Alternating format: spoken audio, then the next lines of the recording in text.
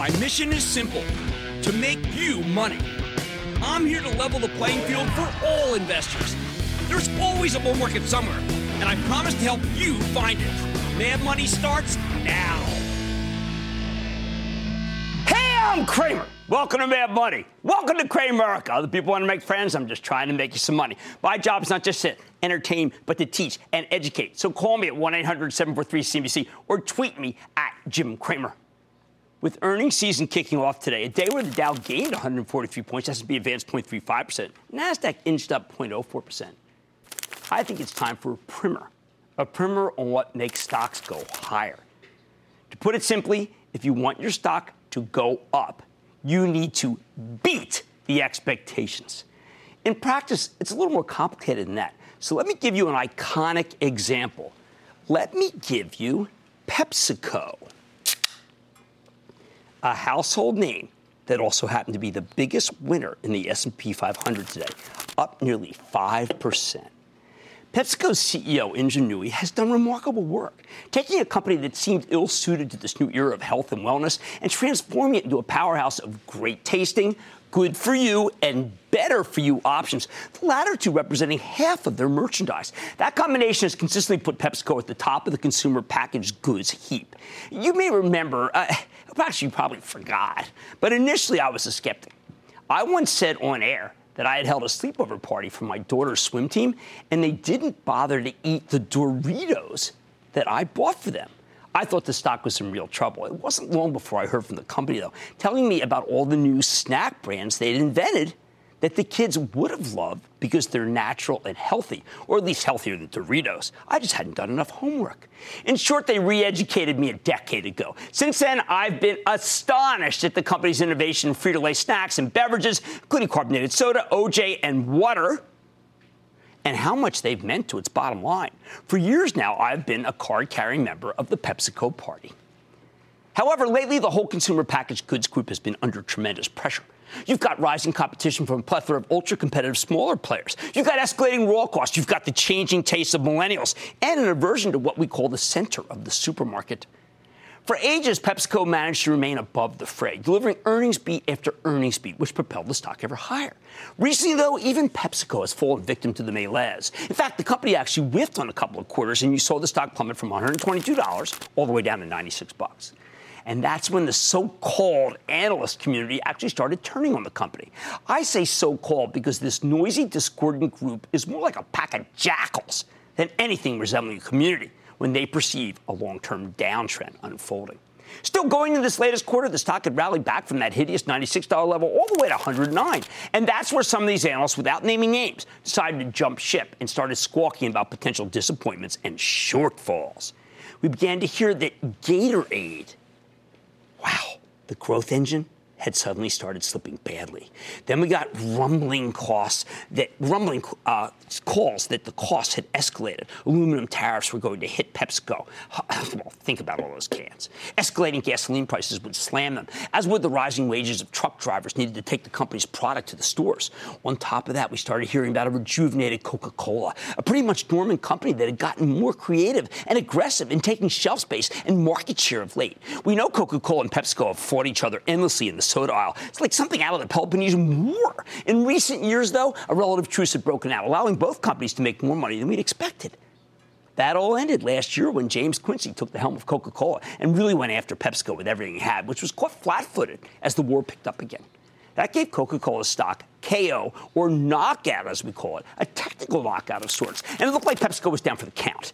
Didn't matter that Pep said it would turn on the advertising jets this quarter, start to grow the business, take back market share. The analysts had lost faith. They figured the company a goner. Their negativity reached a crescendo in the past 4 days when we heard the dreaded prediction of a shortfall, and we braced ourselves for the stock to plunge from 109 all the way back to the 96 level where it had previously bottomed. Some of the best analysts really went out of their way to distance themselves, like the one wag who put out a piece saying, "We're not feeling so bubbly about Pep's Q2 fundamentals," with the same spelling as the drink bubbly. Yeah, I mean, that kind of passes for what is analyst humor. Hoo-ha. And then it happened. This morning, PepsiCo reported an absolute stunner of a blowout. It crushed the numbers. Organic growth, 2.6%, large for a packaged goods company, instead of the 2.2% people were expecting. The company earned $1.61. The street was looking for $1.53. Now, numbers aren't always what they seem. Sometimes there's one-time earnings gains. Other times, the company may have benefited from an unforeseen tax break or currency fluctuations. Nope, this was a Mr. Clean beat, a number that was simply better than expected. How did PepsiCo do it? Well, first, Frito-Lay really shot the lights out with 5% core growth, the equivalent of a 500-foot drive that broke the actual lights as it soared out of the stadium. Gatorade, it didn't need any aid. The introduction of Gatorade Zero quickly produced astonishing results, as did the entire zero sugar portfolio. How good? As the incredibly non-promotional Nui exclaimed, and I quote, "I hate to use the word flying off the shelves, but it's doing exceedingly well," end quote. Mountain Dew came on strong. International, it gave you the growth you'd expect only from a turbocharged small-cap company. Frito-Lay chips were almost as hot as the chips from semiconductor-great NVIDIA. Yeah, the one I named my dog after. It doesn't stop there. Those raw costs easily eaten. The rival with Coca-Cola, just like I told you. PepsiCo upped its spending in the previous quarter and really came on strong, reclaiming market share and growth. Nui said that she, quote, maniacally focused on the returns from that ad spending. Best of all, PepsiCo stock had attracted a raft of short sellers going into the quarter, people betting that they could cash in on an instant decline. Instead, they heard the two words short sellers fear most: sequential improvement, as in each month was better than the previous one during the quarter. And the improvements continued into this new quarter, which is benefiting from a heat wave. In other words, the analysts need to raise their estimates, given that the company's trajectory is getting better and better and better. Or, as I'd like to see some of these jocular analysts write tomorrow, I bet you can't eat just one. Oops, no, I bet you can't beat just one. As in, I think PepsiCo now beats quarter after quarter after quarter for the rest of the year. Ingenuity has built a company to last, attracting the best and brightest to her business with a commitment to sustainability and environmental progress. Here's how she put it. I want to quote it because I think it's why they're getting such strong, great people. And I quote, "Looking ahead, we will continue viewing our work through both a microscope and a telescope, focusing on the most granular details, grams of saturated fat, parts per billion of greenhouse gas, the number of women in management roles, as well as the larger ambition of building a business that acts in accordance with our values. Each of us striving to do what's right for the company and what is right for our communities, because at the end of the day, there is no separating the two." She's true to her word. Although there's one community that's been left behind, the analyst community, part of which is now in tatters after they called for a shortfall, instead got these blockbuster, better-than-expected numbers. Here's the bottom line. When you go into a quarter with great expectations, they can produce a Dickensian tale of woe. But with lousy expectations, a well-run company like PepsiCo can deliver a good quarter that produces gigantic gains, the biggest in 7 years, with a worthy coda. Congratulations, Indra, on a fabulous quarter. Let's go to Chad in Missouri. Chad. Jim, how's it going? Real good. How about you, Chad? Not too bad. Hey, I got a question. O'Reilly Automotive stock, it's at an all-time high right now. They got 5,100 locations. They're growing. They had a revenue of $9 billion for 2017. They also just expanded into the Northeast when they acquired Bond Automotive. Amazon does not seem to be slowing O'Reilly down because Amazon can't deliver same-day parts, right. Nor do they offer a labor reimbursement for failed parts to professional customers. My question is now a good time to buy O'Reilly stock? Chad, I think this stock has had a major move. I actually would prefer you to be in AutoZone at this point, AZO, where the buyback is good and the last quarter was strong, and I think it's still pretty much undervalued. Orly's had a magnificent run, though. It's a real good call. Joel in Massachusetts. Joel. Jim, thank you for your insight and passion for the on Tyson. Their stock has been horrible for the last 6 months. I grew up in the meatpacking industry, and there's no better run poultry company than Tyson or their pork division, IBP. They're the best in class. What's going on? All right. Well, look, the people view it as a commodity. The last quarter was not that great. Look, I totally agree with you, Joel. We are in a market that is gripped by short-term concerns. But that last quarter, even by their own admission, Tyson just failed to deliver. And there's so many others that are, I think, in good shape that I cannot recommend that stock. Let's go to Pooja in Illinois, please. Pooja. Hi, Jim. Thank you for taking my call. Quite welcome. I've been reading your book, Getting Rich Carefully, and trying to put those rules into practice. My question is around Accenture, ACN. It has a great balance sheet, huge cash flow, and, great earnings. And it is at its 52-week high. I want to know, is it the right time to invest in this, given both micro and macro factors? Pooja, I think the long-term situation is terrific there. I would buy half now. Now, remember, they just reported a quarter. The stock sold off. The last 4 quarters, the stock sold off almost immediately after the quarters reported and gave you the best opportunity. So I put some on now, and then I wait, although you will have to wait a few months because it just reported. Okay, Wall Street's all about expectations. And PepsiCo, the company crushed them. Oh, Mad Money tonight. Allergan has seen some bumps along the road, but could it be ready to turn investors' frowns upside down? I'm going off the charts to find out if it's ready to break out. Then, I always say I have the smartest audience in television. Thanks to a fellow Cramerican, I'm eyeing a company that's up nearly 30% over the past year. You don't want to miss it. And oil prices are surging. But just how high can they go? I'm sitting with the CEO of Core Labs, who makes a bold call. So stick with Cramer. Don't miss a second of Mad Money. Follow @Jim Cramer on Twitter. Have a question? Tweet Cramer. #MadTweets. Send Jim an email to madmoney@cnbc.com or give us a call at 1-800-743-CNBC. Miss something? Head to madmoney.cnbc.com.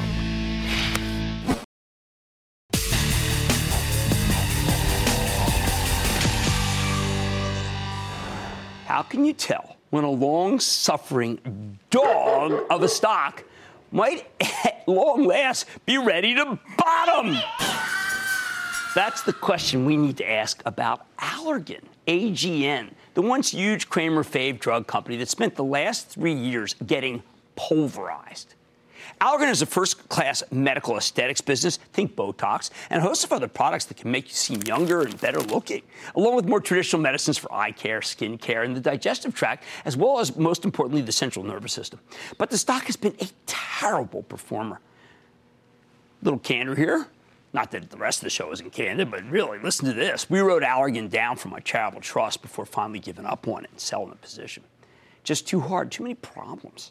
Not enough catalyst to offset all the negatives. We took a big loss. What can I say? You have to own your losses, right? You got to own up to them on the show if you're going to talk about your gains. But even if I'm wary of the fundamentals, it turns out that the technicals may be telling a different story.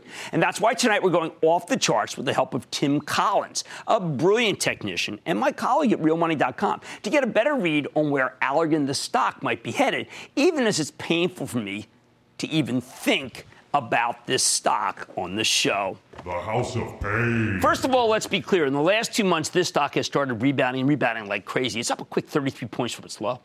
According to Collins, Allergan just needed a little time to iron the wrinkles out, a Botox-like injection to smooth out the path for the bulls to follow.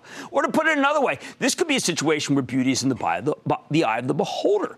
And as far as Collins is concerned, the charts are starting to look downright pretty. At the very least, he thinks they're showing some bullish signs that might eventually result in a non-hideous picture. Quite a change. So let's start with Allergan's weekly chart, okay?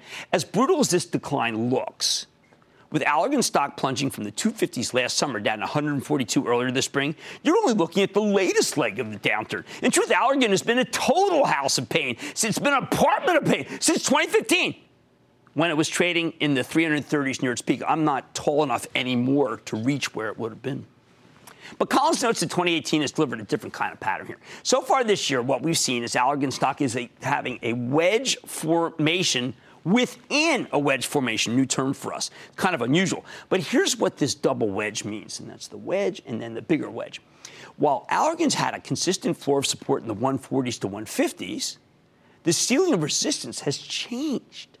The stock broke out above the upper end of the smaller wedge right here, okay? That was last month. Now it's broken out above the larger wedge, too. That's right here. That's key for him. In short, Allergan has burst through not one but two ceilings of resistance. And Collins thinks that changes the game. From these levels, he believes Allergan has a clear path higher for at least the next 10 points, so we could get to 186 without much difficulty. Even better, he now sees three floors of support. There's one at 174, Okay, just a couple of bucks below where the stock is. Then there's 162. And then the third one is at 155. At the same time, Collins only sees one ceiling of resistance possibly holding us back, the 2018 high in the mid 180s, okay? And once that ceiling is breached, we could have smooth sailing right into the 200s. What else? Allergan just made what technicians call a bullish crossover, okay? And that's where the 10-week moving average, see, 10 and 20. 10-week moving average, it moves above, well, anyway, here, it's the blue line, okay, gets crossed by the red line. It's probably the easiest way. The 10-week goes over the 20. This kind of crossover is often a sign that a stock is ready to run. Or check out the full stochastic indicator. That's the STO at the bottom. It's a momentum indicator that helps us gauge when a stock is overbought or oversold. In recent months, the indicator started hitting new high after new high, even before the stock began to rally. So it was a nice premonition there. You even got an inverse head and shoulders. That's within the full stochastics, which is swiftly followed by a big move higher. Collins says this could potentially propel the stock much higher from here, although it's important to note that the stock is very close to reaching overbought levels. Overbought would be right here. Okay. Put it all together, and he believes there's a real chance that Allergan could make a return to the 200s in the next 6 to 8 months. Worst case scenario, Collins says it's headed, well, back to the 160s. Okay, put this in perspective. We need to take a closer look at Allergan's daily chart. So we're going to go to a daily, okay? Again, we got a bullish moving average crossover. You can see that. That's the blue crossing over the red. On top of that, the stock has also made a cup and handle pattern. That's this right here, which looks a little like a little cup-shaped bottom next to, well, a handle, where the stock trades sideways for a period. Bizarrely, this time the handle came before the cup. It's usually the other way around. As Collins sees it, the short term, we can't expect much more from Allergan than a move to 185 because the recent run has been pretty much straight up. Still, he thinks we've got a floor of support here at 168 from the backwards cup and handle. This is a very reliable pattern for up stock.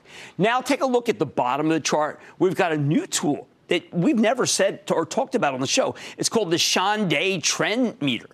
This is a momentum gauge that combines multiple different indicators, the Bollinger Bands, the Relative Strength Index, or RSI, price channels, price changes, and standard deviations across 6 time frames. It then puts all the stuff in a single score for the sake of simplicity. According to the Shanday Trend Meter, CTM, Allergan is exhibiting a kind of strength we haven't seen since the stock was trading in the $200 level. That's a major change of character compared to the bearish action from the past year that befuddled me. This is the kind of thing someone like Collins wants to see when he's looking for proof of a trend reversal. So the charts are telling us that Allergan may have finally bottomed here, that the risk reward, just to be clear, from all this is 10 down and 25 up. And that is just a dream. Here's the thing. I think we need to be skeptical because this is a situation where I think the charts may possibly disagree with the fundamentals. A lot of people have been burned by Allergan, including yours truly. I see some major competitive threats to its main drug, Botox, and I'm concerned that it's got real risks as we get closer to its major patent expirations. Recent guest Revance Therapeutics is working on a generic challenger to Botox, which to me seems very credible. And Allergan lost a major patent protection case for Restasis. That was a $1.4 billion dry eye drug. I know they got a ton of potential products in the pipeline, especially a very exciting migraine pill. But these patent expirations are a huge problem for drug companies. Just look at the stock of Celgene. It's been put through the meat grinder because of upcoming patent issues with its number one drug, Revlimid. Remember, years ago, Allergan was supposed to be sold to Pfizer at much higher levels, and that deal fell apart courtesy of the Treasury Department. The stock has been one disappointment after another for years. So I don't want you to get your hopes up. I like Brent Saunders, the CEO, a ton. I am pulling for him. But this show is about making money, not about making friends. Bottom line, the charts as interpreted by Tim Collins suggest that Allergan may be ready to roar here. I think the fundamentals tell you to be a little bit skeptical. To me, they're saying you need to be careful with this kind of challenge pharmaceutical company. But I accept that Allergan stock was overly punished and can continue to rally in the absence of any new negatives. Stick with Cramer.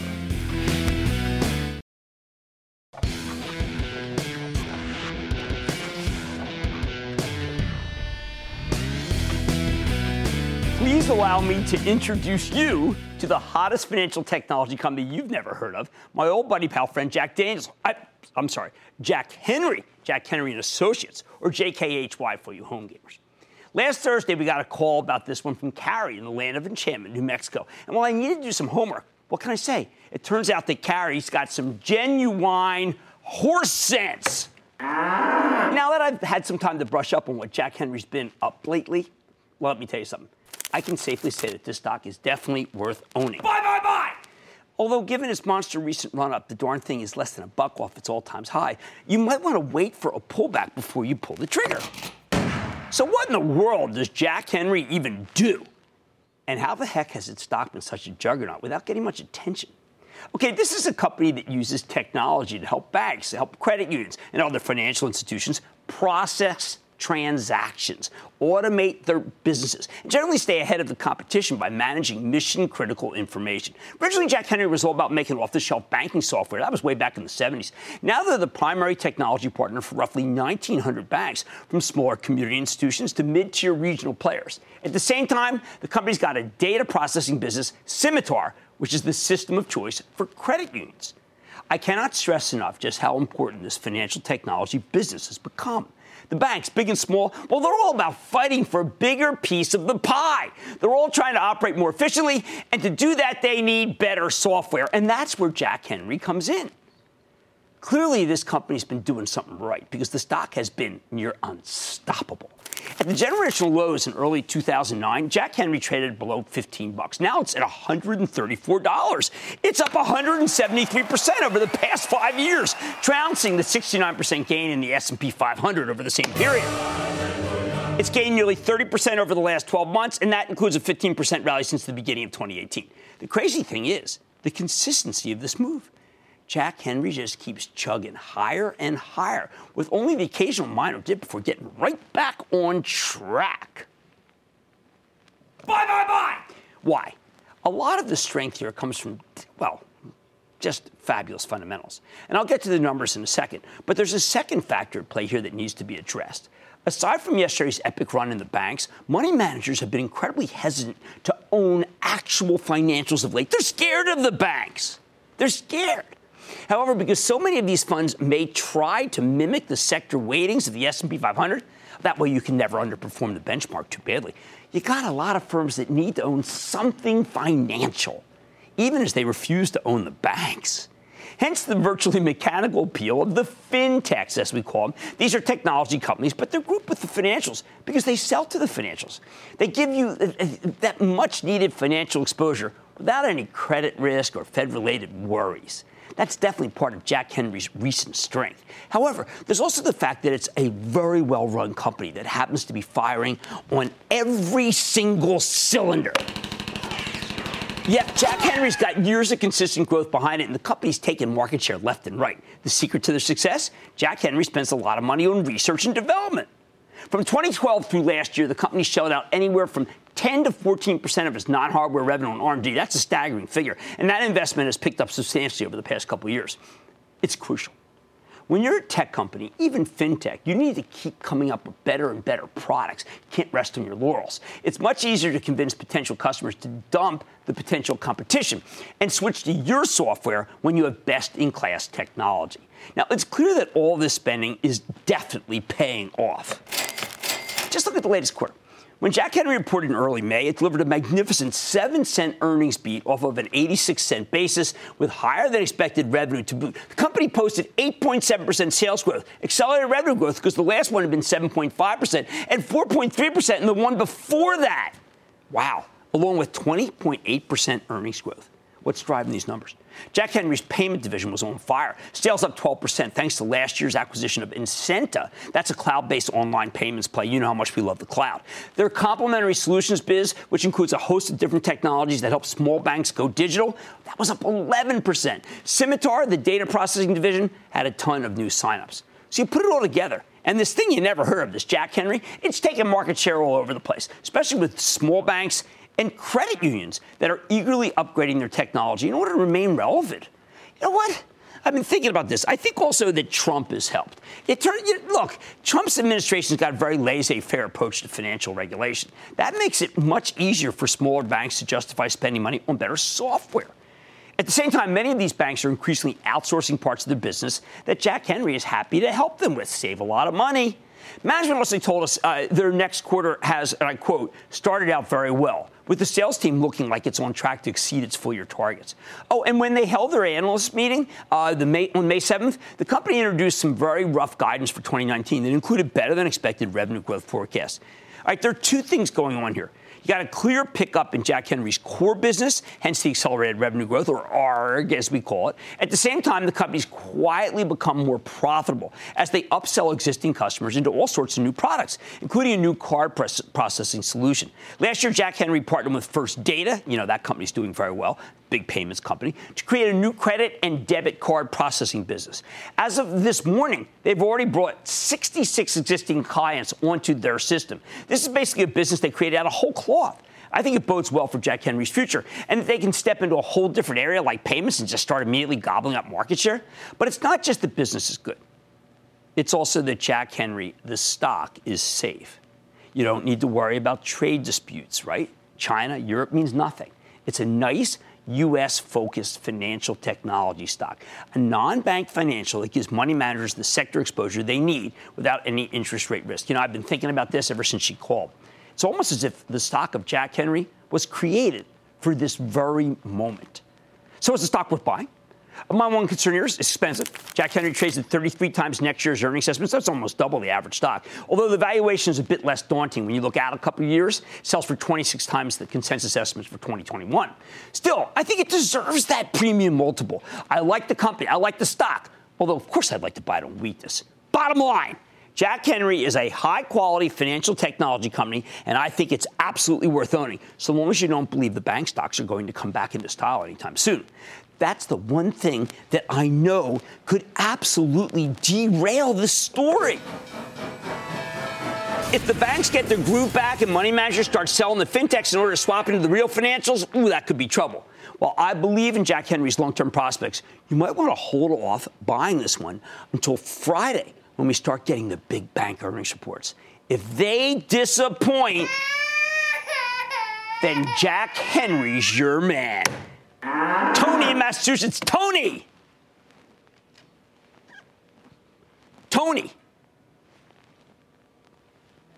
Hold it. You know what? I'm thinking about taking Sherry in Maryland. Sherry! She's there, Jim. Sherry? Hi, Jim. Hey, Sherry, how are you? Annapolis, Maryland. How are you doing? I am doing well. Thank you for asking. What's going on? Okay, hey, well, I wanted to say booyah from Annapolis, Maryland, home of the United States Naval Academy. My question is about LendingTree, ticker TREE. Of course, we know it well because Doug Lepton's been on the show many times, the CEO. How can I help? Yep, well, I saw him back in 2016, and I took a position in the stock around the $70 to $80 price range. And then earlier this year, the stock hit a high of 404. Right, but over the past few months, the price has been cut in half around the 220 range. And my question is, with interest rates on the rise, I want your opinion on the stock. Should I buy more, sell, or hold? You've got a great gain. At least take out your cost basis. But this is a stock that deeply trades on mortgages, even though it shouldn't. I'm on every bank call, every housing call. Things are still good, but it doesn't matter. This stock is in the grips of higher mortgage rates, so I think you ought to take your gain. Let's go to Frank in Indiana. Frank! Jim, booyah. First of all, how are you, my friend? I am doing well. How about you, sir? Not too bad. Quick question for you. I've had BlackRock stock for the past 10, 11 years. I've noticed here within the past good little bit that the stock's fluctuating quite a bit. Should I stay in or get out? Oh, boy, I tell you, I would actually buy more. I think Larry Fink's doing a remarkable job and plays right into the passive investment theme. Larry is pretty much a certified genius. And I got to tell you, the stock isn't really that expensive. It sells at an average market multiple. I think that's insane. All right, even if you're not banking on the banks, you can believe in the fintechs, okay? Not the fins, but the fintechs. More specifically, Jack Henry. That's if you want to jack up your portfolio. And thank you so much to our viewers. Wow, are they smart. Now, more Mad Money ahead. Drill, baby, drill. I'm cutting to the core of the energy market, my exclusive with Core Labs. You don't want to miss what he says about black gold. It was the talk of the floor of the stock exchange today. Then Trump made his SCOTUS pick. How could it impact your money? I'll reveal. And all your calls, rapid fire, tonight's edition of the Lightning Round. So stick with Cramer.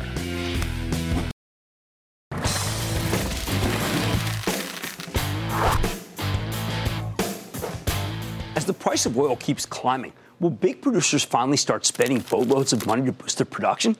Let's consider the case of Core Laboratories, the technologist of the oil service space. This company helps oil producers analyze rocks and fluids in their reservoirs, showing them the best places to drill. You'd think business would be good given this run in oil. But at the end of June, Core Lab pre-announced a surprise shortfall, citing delays in the recovery of international field development activity. The stock plunged 10% the next trading day. So should we be concerned?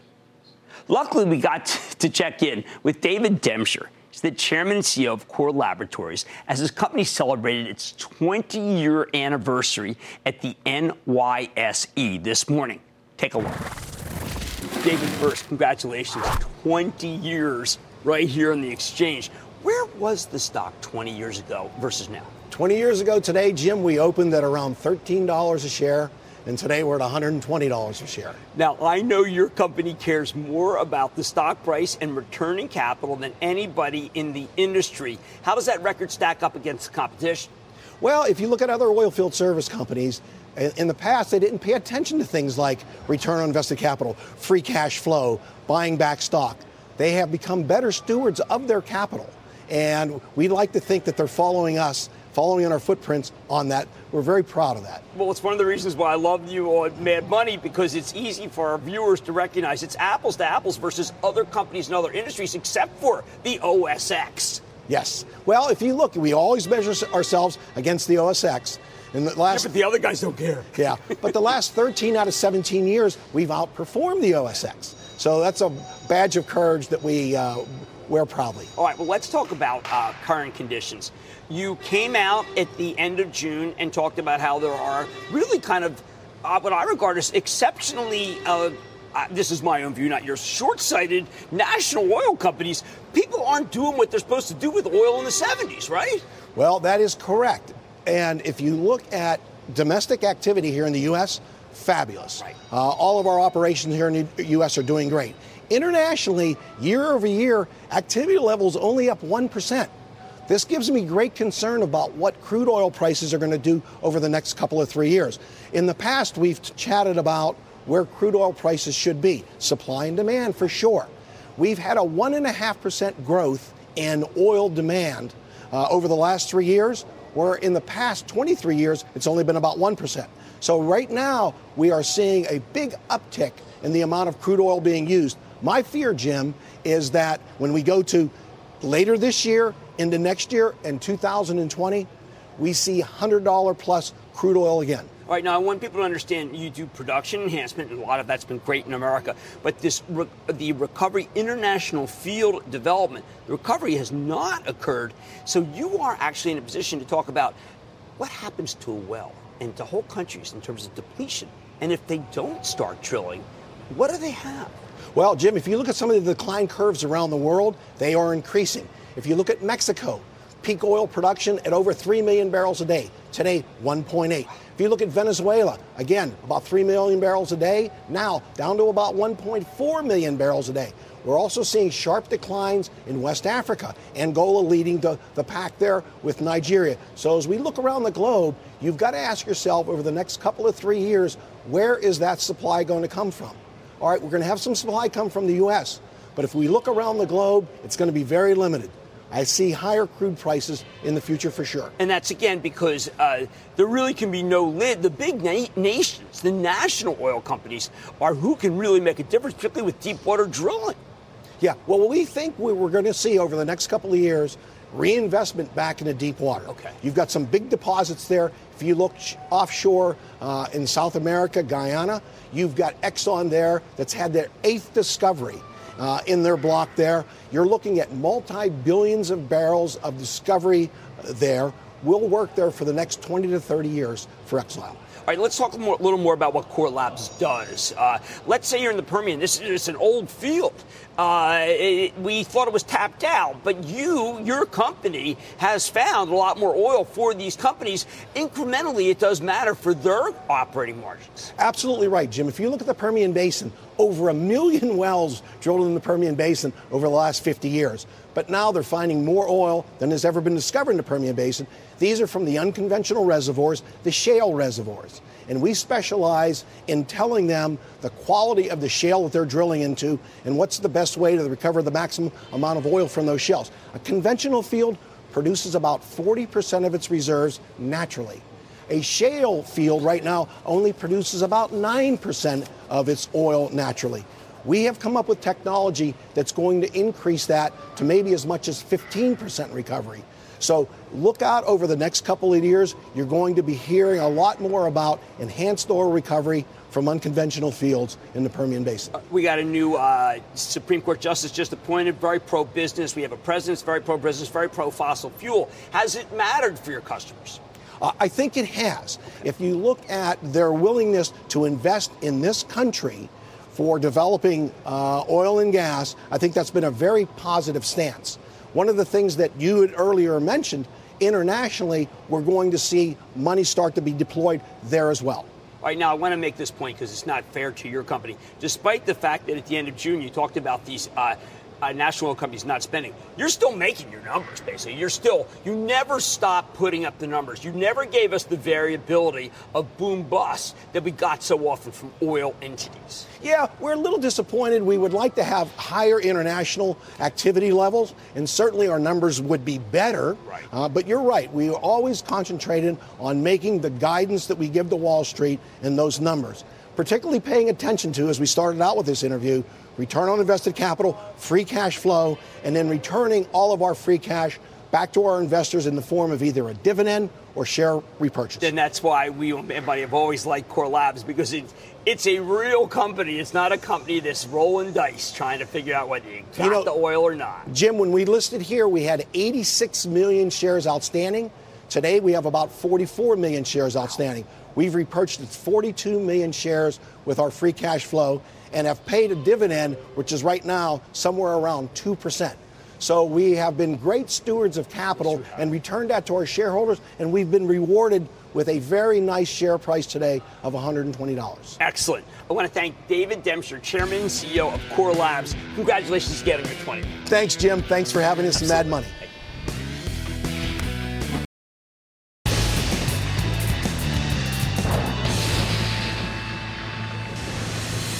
It is time. It's time for the lightning round. It's about round part calls one another. Serious talk. And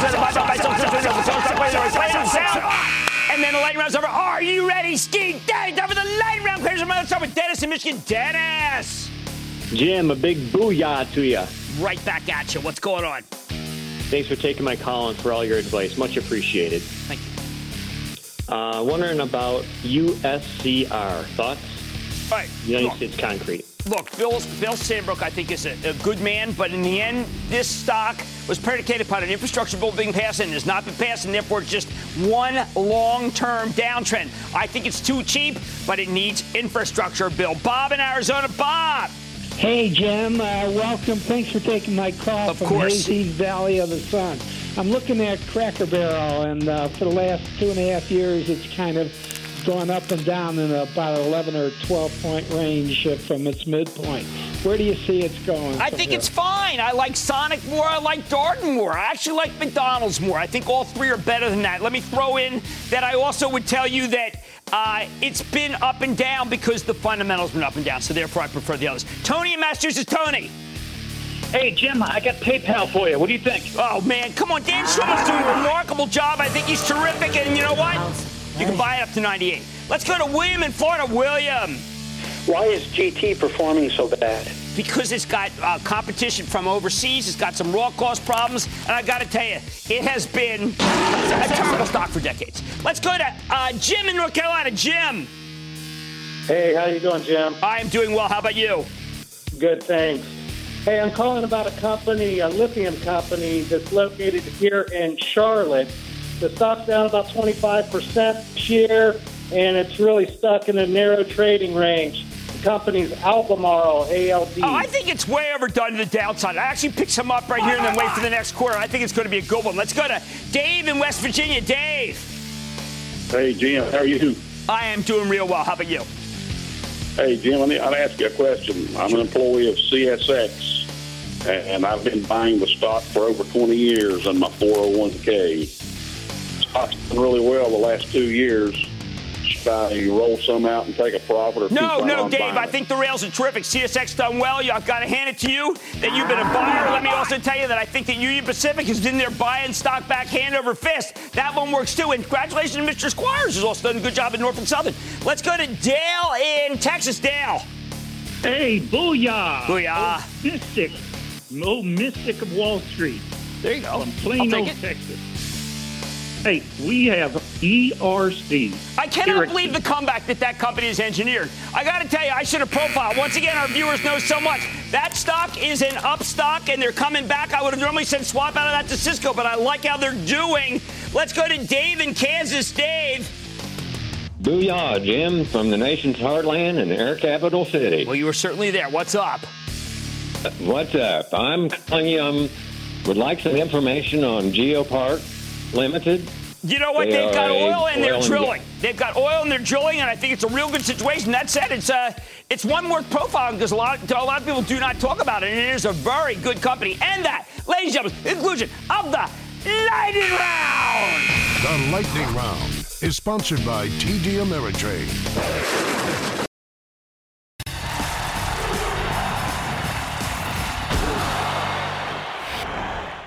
What's so important about Judge Brett Kavanaugh, President Trump's pick for the Supreme Court? You're going to hear a lot about social issues, especially Roe v. Wade. And that's fair enough. Kennedy was a swing vote on this stuff. Kavanaugh will be a pure conservative. That's why the Republicans love him, Democrats hate him. And look, I don't want to be glib about this stuff. Kavanaugh's decision will affect a lot of people. But social issues don't really matter to the stock market. From a purely business perspective, this pick is all about rolling back regulations and preventing government agencies from becoming too powerful. When I read Kavanaugh's decision on, say, net neutrality or the Consumer Financial Protection Bureau or the Affordable Care Act, I see a jurist deeply suspicious of non-elected regulators who take sweeping actions that he thinks are well beyond their jurisdiction. In short, he's exactly the kind of judge that business people want to see on the Supreme Court. Whatever your own political views, whether you love regulation or you're some sort of, like, say, anarcho-capitalist who thinks it's totally unnecessary, corporate executives want two things. They want predictability and the ability to run their companies without undue interference from regulators whom they perceive have zero understanding of how business actually works in the real world. When I speak to CEOs and CFOs, they rarely comment on President Trump's daily pronouncements on foreign policy or immigration, Justice Department, or pending legislation. What they do talk about all the time is the day-to-day actions of federal agencies, which business people see as having almost limitless power and far too much discretion. Let me put it this way. The capitalist class strongly disliked President Obama because he created an environment where new rules were being promulgated almost daily, and then you had to figure out how agencies would enforce these rules. Even if you believe in heavy-handed regulation, this is not the way to do it. Remember, companies crave certainty, so having the rules in flux is not helpful. Kavanaugh is going to give these businesses exactly what they want. He'll be viewed as a judge who keeps regulators on a short leash, strictly interpreting only what the Congress has asked him to do and nothing else. His approach will be soothing and comforting to business people who are concerned about government interference in the private sector. So what does it mean for the stock market? Short-term means very little. I mean, we're talking about the Supreme Court here. It could take a generation for any of this to play out. That said, I think the Kavanaugh pick will make investors more willing to pay up for stocks over time, as there will now be 5 members of the court who reliably sing the same tune when it comes to the role of government in business. That gives executives the predictability they crave. For lack of a better term, this is a pro-business appointment. That's not a reason to go out today and buy stocks, but over the longer term, this pick does suggest a solid conservative bloc on the Supreme Court that will favor corporations over regulation and smaller government over bigger government. That creates a level of judicial certainty that I believe will make it easier to pick stocks, even if you hate the direction this court is going with every fiber of your being. I see you don't have to like it to profit from it. Look, in the end, there are a lot more important things in life than the stock market or business. If you're pro-choice, there's no way to accept Brett Kavanaugh with a smile on your face. But my job is to help you become a better investor. And purely in terms of the stock market, I think the pick is a subtle but long-lasting win. Stick with Cramer.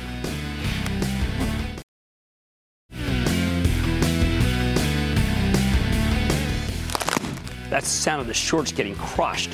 Why? Because Frito-Lay delivered for PepsiCo. You know, it's funny. I think sometimes they should rename the company Frito-Lay in the same way I thought that Facebook should rename Instagram, because this is really the big driver of their earnings. Only 25% of their earnings come from North American beverage, which is what everybody's so fretting about. Maybe they ought to be thinking bigger picture and how well this part of the company is doing and how well Ingenuity did when everybody else, let's just say when some of the bigger money managers gave up on a real bad call. Like I said, there's always a bull market somewhere. I promise I'll find it just for you right here on Mad Money. I'm Jim Cramer, and I will see you tomorrow.